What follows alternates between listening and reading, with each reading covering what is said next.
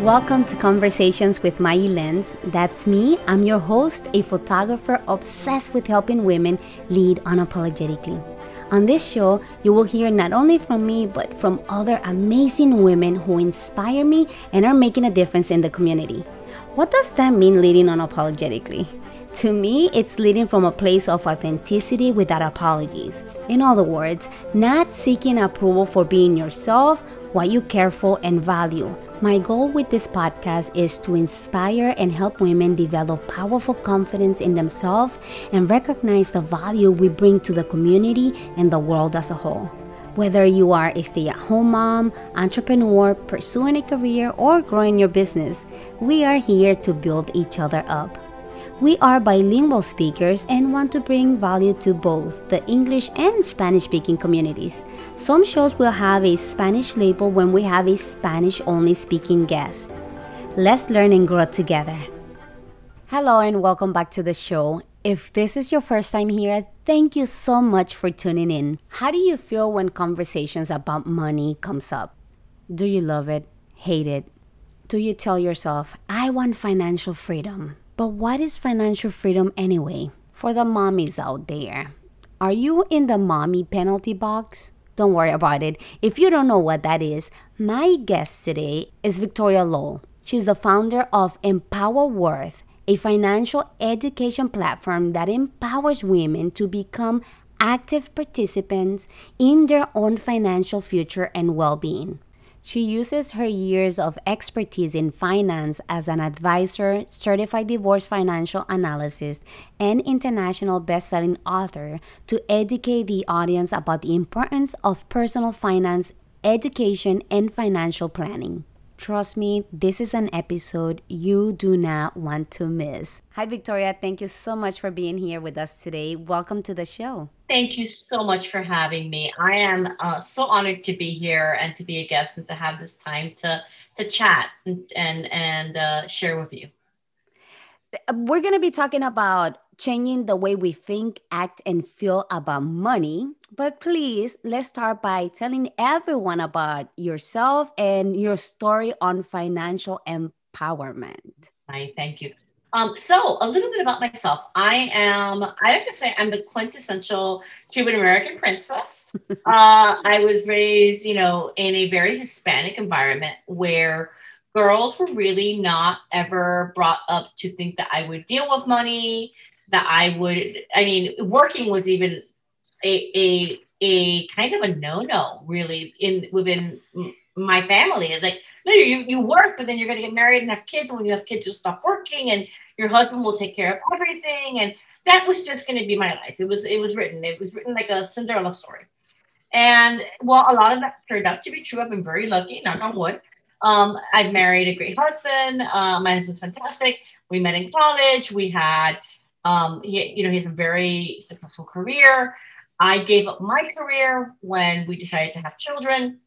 Not because I wanted to, but because that was expected of me. And I think if I had listened to myself, I would have stayed working because I love to work. And then from there, we lived the idyllic life. Up until 2008, I was living in Greenwich, Connecticut with a husband in finance. It's the American dream. Two girls with white picket pants. And the market just fell out from under us, him being in finance. And I remember having an aha moment where it was like, I don't know what the mortgage is. I don't know what anything is. I go, and I have a business degree. I studied business. I worked in human resources. How can I have completely voluntarily abdicated all of this financial know-how to my husband and then realize that not only that, but I had put this burden on him, really, to manage everything and to see him in that moment where he was so stressed about his work, about our finances, about job security, because the market in 2008, you didn't know if you were going to keep it, you were going to keep a job. Right. And I couldn't help him. I had been out of touch with the workforce for too long to be viable to work. And I had no idea what we needed to cover our nut. So I leaned in. I said this enough is enough and I'm going to start leaning in. I went back to school, started re-educating myself on what I wanted to do and figuring out who I was and what that meant. Not the girl that everybody expected to be, but me. And I ended up working in finance, ended up working with my husband. I started off in the client service department for him and ended up becoming a junior advisor, a financial advisor, getting all my licenses. And in the process, I discovered that what I thought was a very unique story was not. What I discovered was that women, and it was a horrible unifying thing to my gender, which was that regardless of whether what color you were, what religion you were, what ethnicity you were, we were all abdicating our financial power. We were willingly giving up that decision making to a partner. I was like, I can't believe I've done this. How could I have done this? And and how can other women be doing this? And how do I change the narrative? I had had a successful career at this point, and I said I need to now do something that doesn't just make me money. It's always nice to make money, but I want to do something that has an impact. And I started Empowered Worth, my company, because what I found time and time again was that women had a false narrative about money, a false narrative about their ability, and they lacked the education to be able to handle or feel comfortable, really, because they can handle it, feel comfortable handling those financial decisions. And that is where I leaned in again and said, I'm going to start this company. And I created an educational platform that we offer for free as a membership where you can take courses. And I started doing financial coaching, and I started helping women who were transitioning to divorce. I got a certification as a financial advisor. That's a divorce financial analyst certification. And that allows me to work with women during transitions in their lives. I work with women, not just divorcing, but at times widowing, who are having for the first time to face their financial decisions by themselves. I love listening to stories of women starting companies to make an impact. Congratulations on that. Now, in my case, I was raised by two powerful women, my mom and my grandmother. So, really looking at the finances has always been part of me since I started working.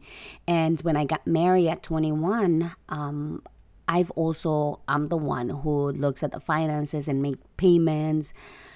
So, but I find that a lot of creatives and entrepreneurs don't want to look at their finances. They don't want to deal with the money side of the business. And that's pretty much what happened when decided to go on my own for my photography Yeah, business. and that is my prototypical entrepreneur client. My prototypical entrepreneur client who comes to me is usually in a creative field. She is a boss girl in her field, a badass, and but she doesn't know what her finances are for her business. Right. How can we shift our mindsets though? Well, let me go back a little. What would you say are the main blocks that women, especially women entrepreneurs and small business owners, have around money? I think that the main block is just self confidence. We are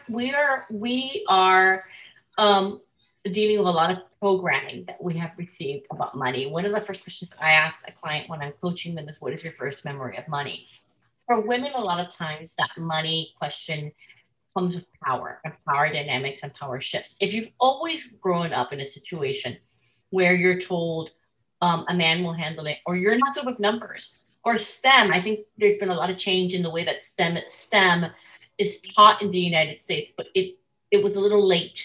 It wasn't taught like that when I was going through it, and I'm in my 40s.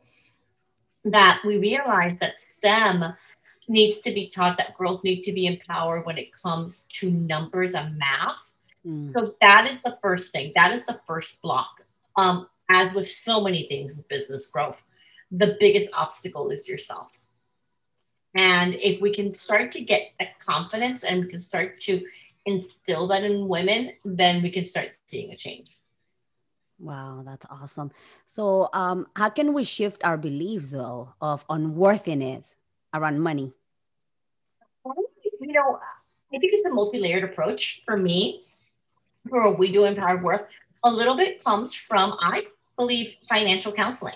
And Mm. everybody says financial counseling, and the first thing I think is, oh, you're talking about debt counseling. No, financial coaching is not just debt counseling. That can be part of it.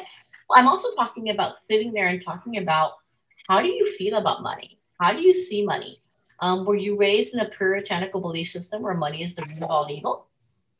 Were you raised that money was something that was a power dynamic shift in your family? Was it held over your mother's head to get her to do things or to get you to do things?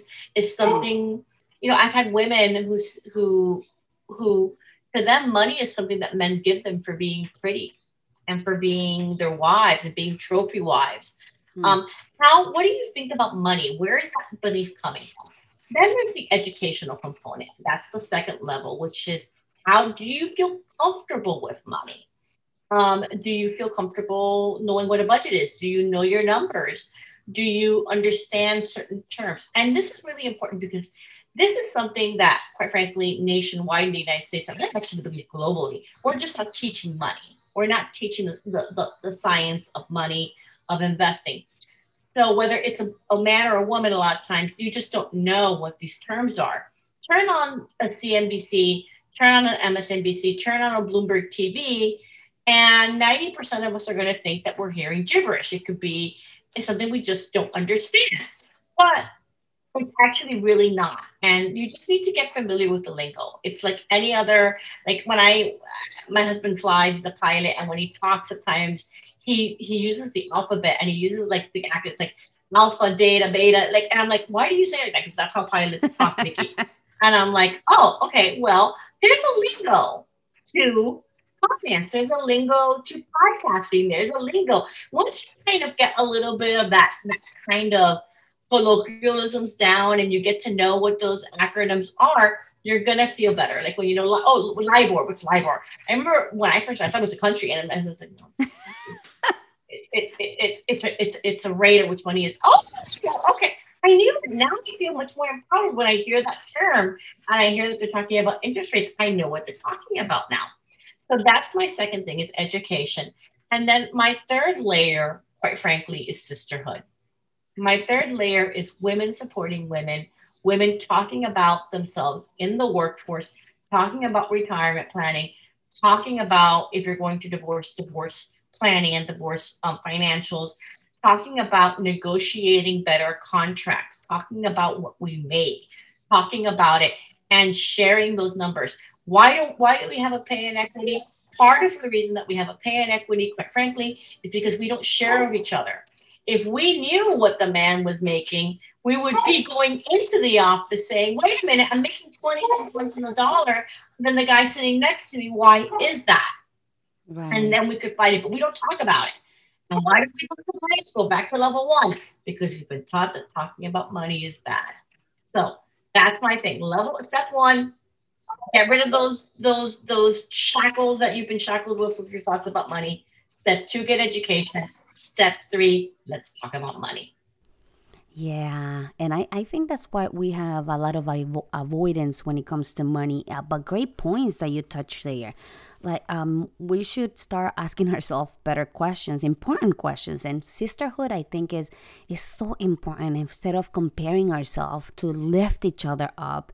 And, healthy competition is always good. But I think when we compare ourselves is when we go wrong. And also educating ourselves, like when I started investing, I thought of investing in financials in math terms. Like I will say, oh, I'm not good at math and this just gives me headaches. But I started learning, the terms like you said, and it's so now it's fun for me. But educating yourself, you don't have to go back to school and get a business degree. We can go now and learn about money, like education sites like yours. Exactly. And I wish more people understand. And these are like little things that women don't realize. Statistics. I'm all about statistics. If you go to my website, you'll see Statistics Galore. Read my blog. They're in there. Women make most of the consumer decisions, 89%. I think it's actually got to be more than 89 at this point, 90 something of all consumer decisions are made by women. Because we have our pulse on what the consumer is doing, we have great insights into companies. Women knew what Amazon was way before men did and started buying the stock. Women are out there. We know what the Honest Company is, and we know what Procter and Gamble's putting out, and we know what's happening in our home, and we know what the next fad is that teenagers want, and because we are doing those purchases. If we could just take that and realize that makes us good investors because we have a kind of an economic indicator that we're looking at here. We are looking at what the growth product is. We're seeing it being bought in stores. We know what's going on. Then you realize that you are really good at it. And women are also better statistically. Will do better at investing than men will. Right. When we do a gender comparison of a portfolio, women do better. Why? Because we are not on the golf course looking for the next big hit. We are willing to buy it. We know that we believe in that product because we use the product every day, and we will stick with the product. So you have a lot of women out there who bought Amazon early, and they have the ability to be able to say, I bought Amazon, and we rolled it all the way to the top. Yeah, we don't give ourselves enough credits. Let's talk about the mommy penalty box. I've never heard that term before until I spoke to you, and I found it very interesting. So, can you tell us what the mommy penalty box is? Yes. For me, the mommy penalty box is one of the most important things that we can talk about, especially post COVID. It's one of, and we call it mommy. I wish we would call it caregiver penalty box. It is when a person who chooses to lean out of their career because they are caretaking for someone. Obviously, most people think maternity leave. It could be paternity leave. Men take leave now too. It can be a decision to not go back to the workforce after you've had children to be a stay-at-home mom. It could be leaving the workforce to take care of an elderly parent, which a lot of us are facing now. Right. When that happens, we face a penalty in our retirement savings because if you're not earning income, you can't save for retirement, which is not true because if you're married, you can get a spousal IRA and there's other ways of savings. But we don't think about that. We're not getting the 401k matching if you're not working for a corporation because you're staying home raising children. The federal government isn't providing Social Security benefits. Even though you're doing the hardest job in the world, you're not getting those Social Security segments for staying home with Junior, which wouldn't that be great if they did that, but they don't.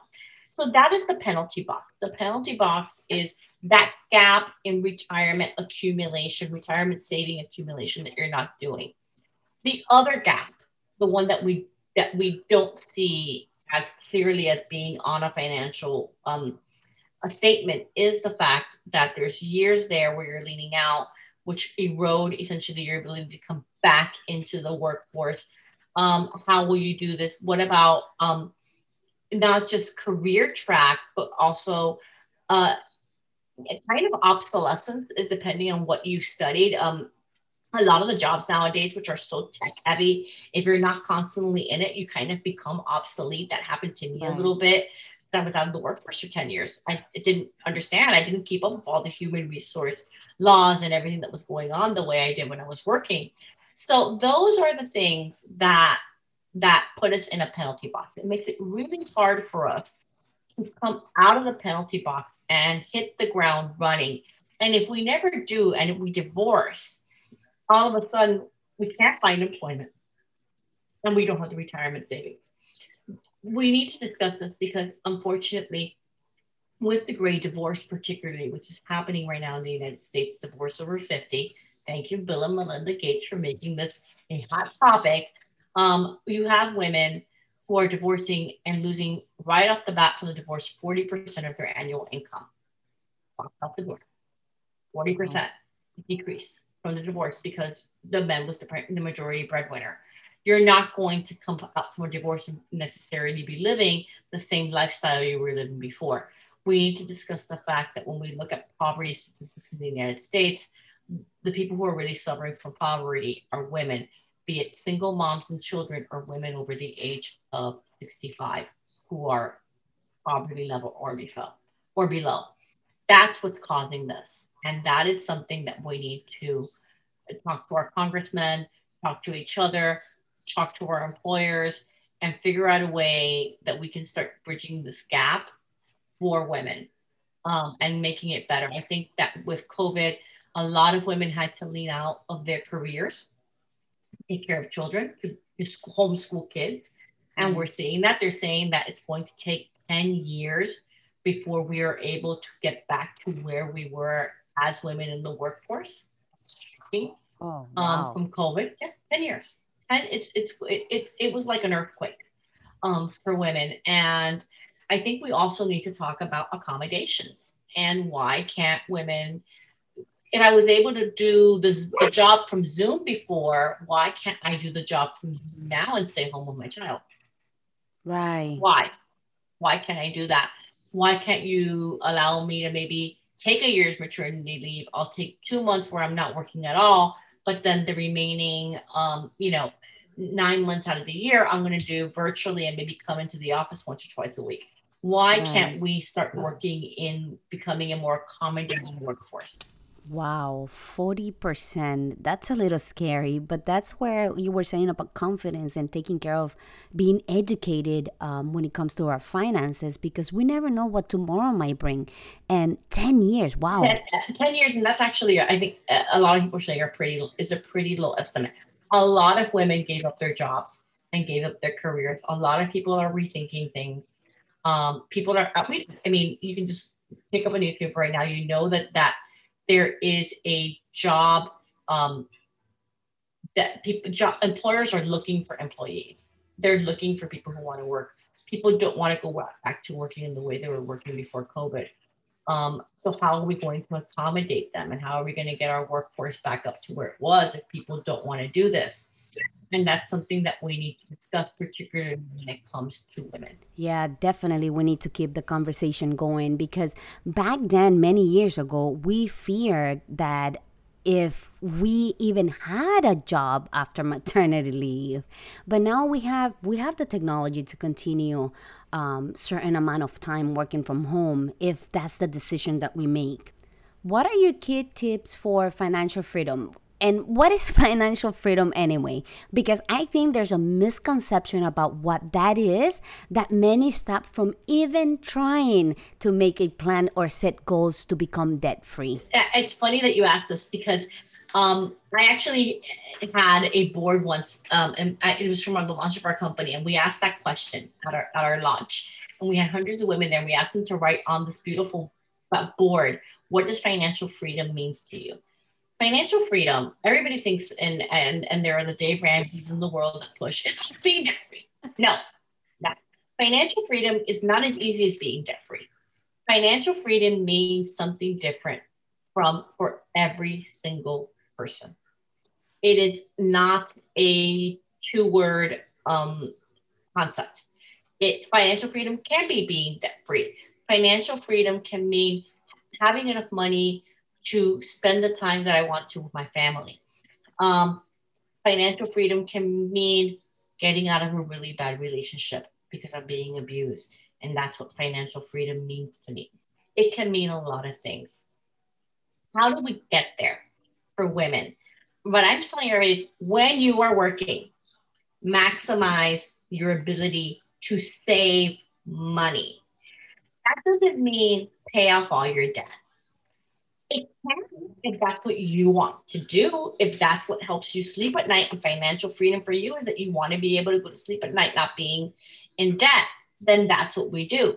But there's such a concept as good debt and there is bad debt. And I teach people what that is and what that difference is. What I say is when you are working, lean in to saving. Lean into savings, lean into having that emergency fund, lean into making sure you have good retirement funds, lean into investing, lean into your money. That is how you will get to whatever it is that financial freedom means to you. Right. And it means so much to so many different people. And it means different, I think financial freedom means different things to you at different times in your life. When I was young, financial freedom to me meant that I could go into a boutique and buy an expensive purse.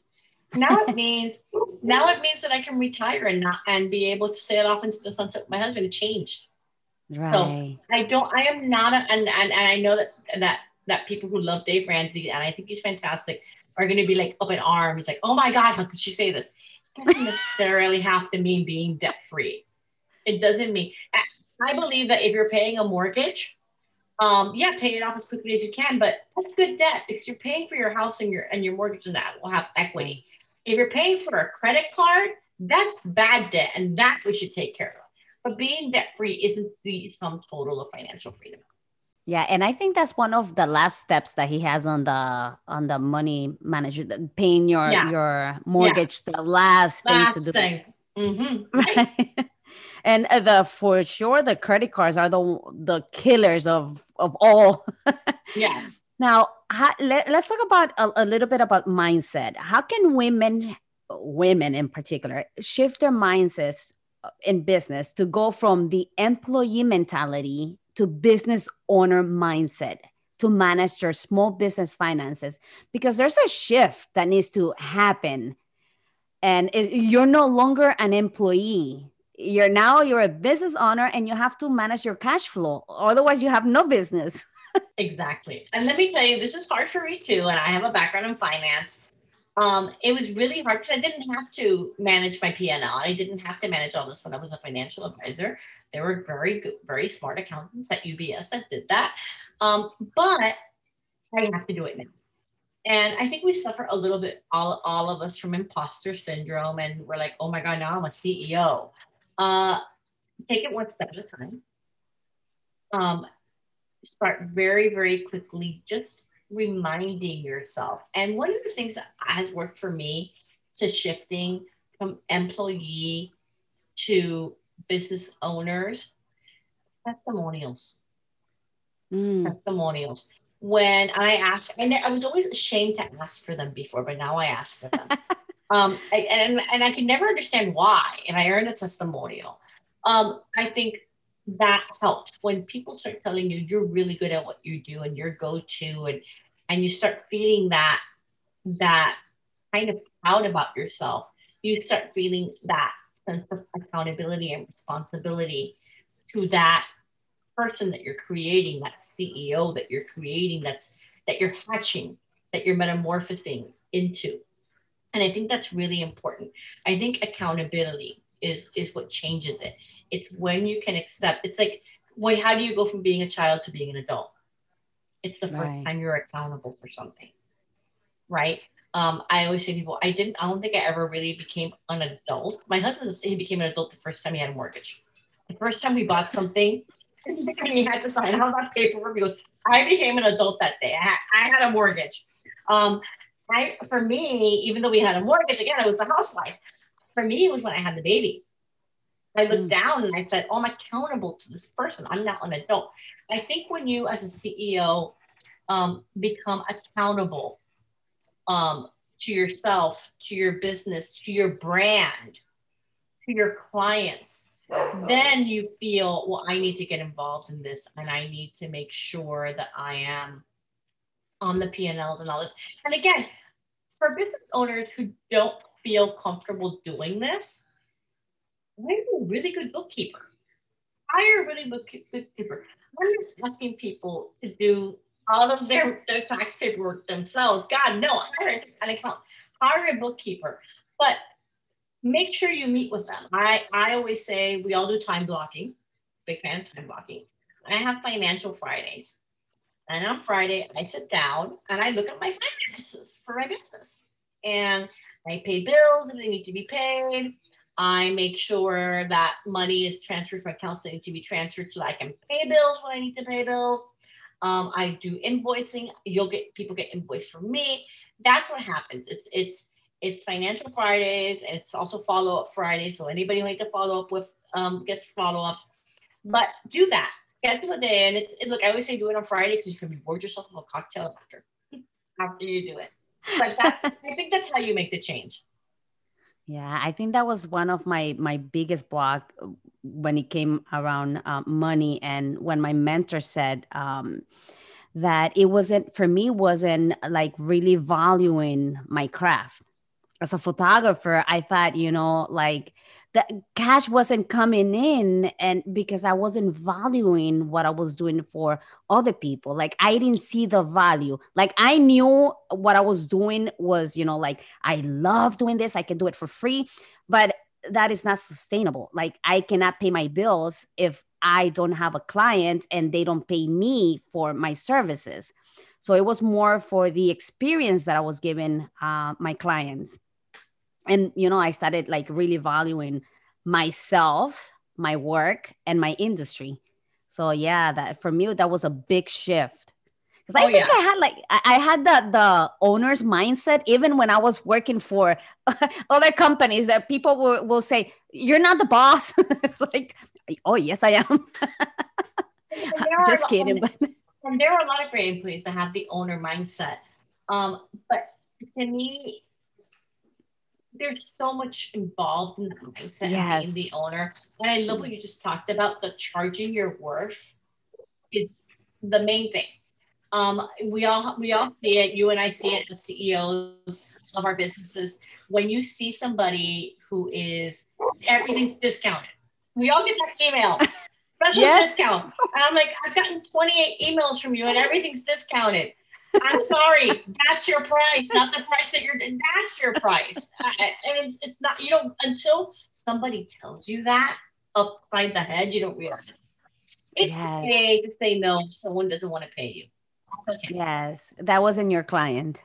And you were not offering good services, because sometimes it's us not really giving a value to the person.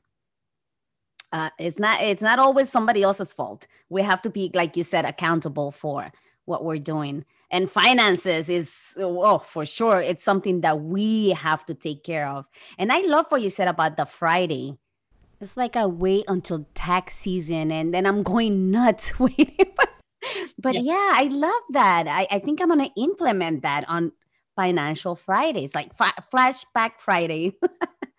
I love it. Thanks so much for that tip. Oh, Um,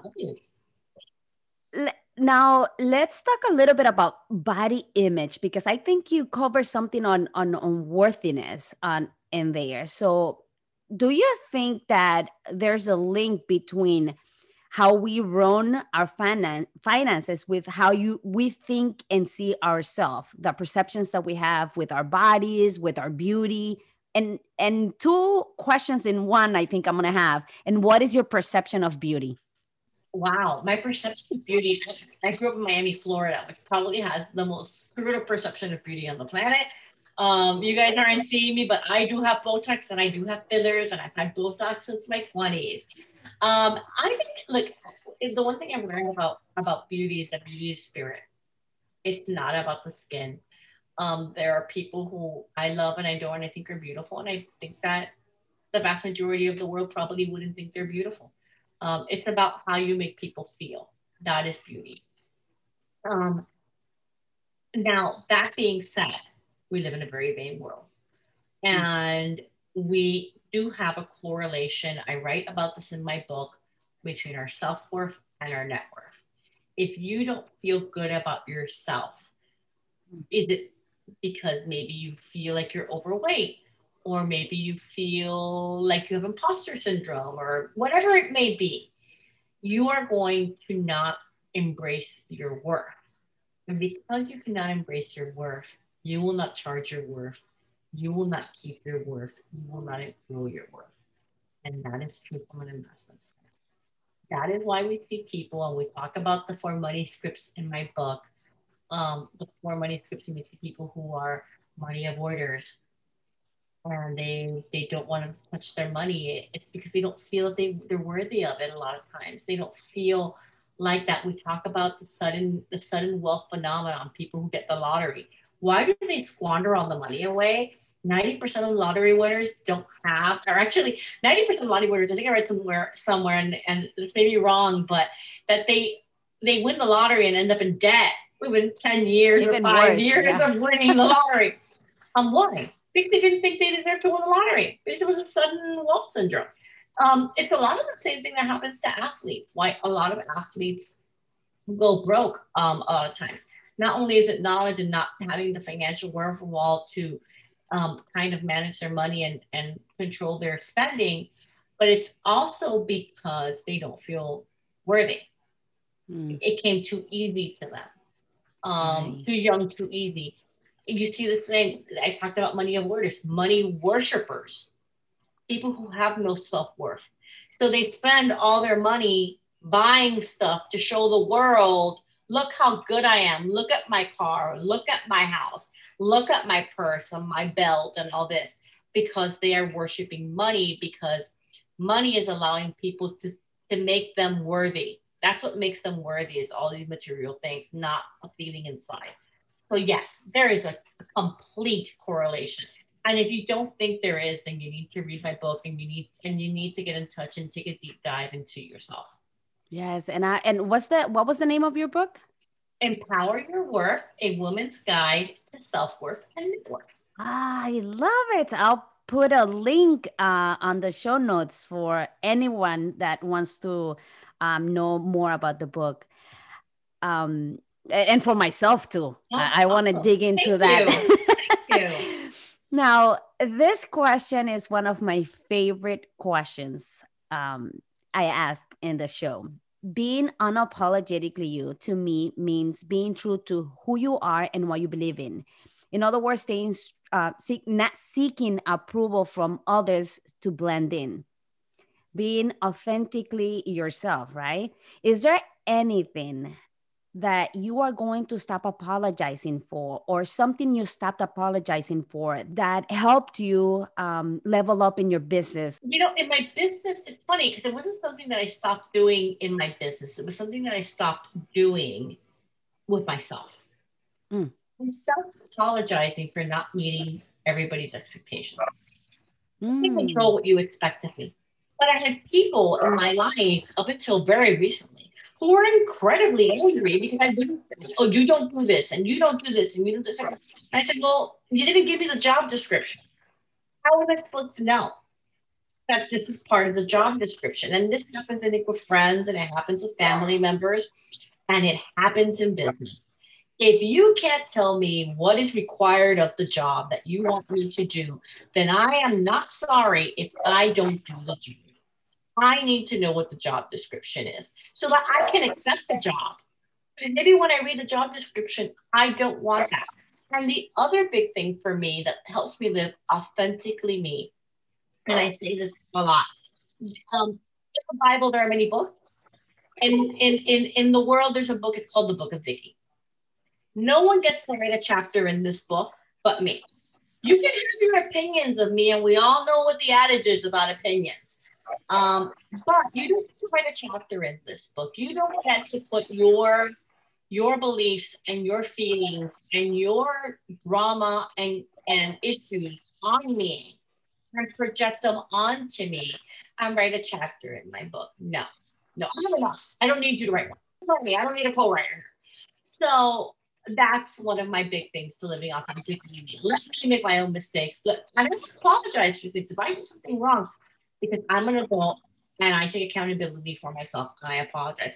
But I'm not going to apologize because you had an expectation that I was going to be this type of sister, daughter, mother, niece, friend, and I didn't live up to that expectation. I didn't know what the expectations were. right. So that's on you. You should have managed your expectations better. Yeah, that is so true. Communication is key.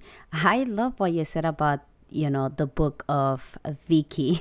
Like the book Ruth in the Bible, there's a book of Vicky, and you don't get to write a chapter in it. Thank you. No. Oh, No. I love it. I love it. Thank you so much for this wonderful eye opening. And there was a lot of aha moments in the finances world that you were, yeah, new terms that I learned here from you. And for sure, people need to go to your website and learn more. And we need to take care of our finances, not only in business, but in our personal lives. And I know that I've struggled a lot with this, and in business and in life as well. So if anybody wants to connect with you, where can they find you? Oh, the best place to find me is www.empoweredworth.com. That's www.empoweredworth.com. WEREDWORTH.com. Thank you so much, Victoria, for being here. It's been a pleasure talking to you and having this conversation. And money is something that we do avoid a lot, but it's something that we need to take care of. Yes, definitely. Definitely. Thank you so much for having me. It's been a pleasure. It was such a great conversation. And I really just love this episode. Thank you so much for listening today. If you found this episode helpful, please share it with your friends and family and consider giving us a review on Apple Podcasts or tell us what you think on social media. On Instagram and Twitter @MayiLens and on Facebook page Conversations with Mayi Lens. I'm so grateful to be on this journey with you. Until next time, talk to you soon.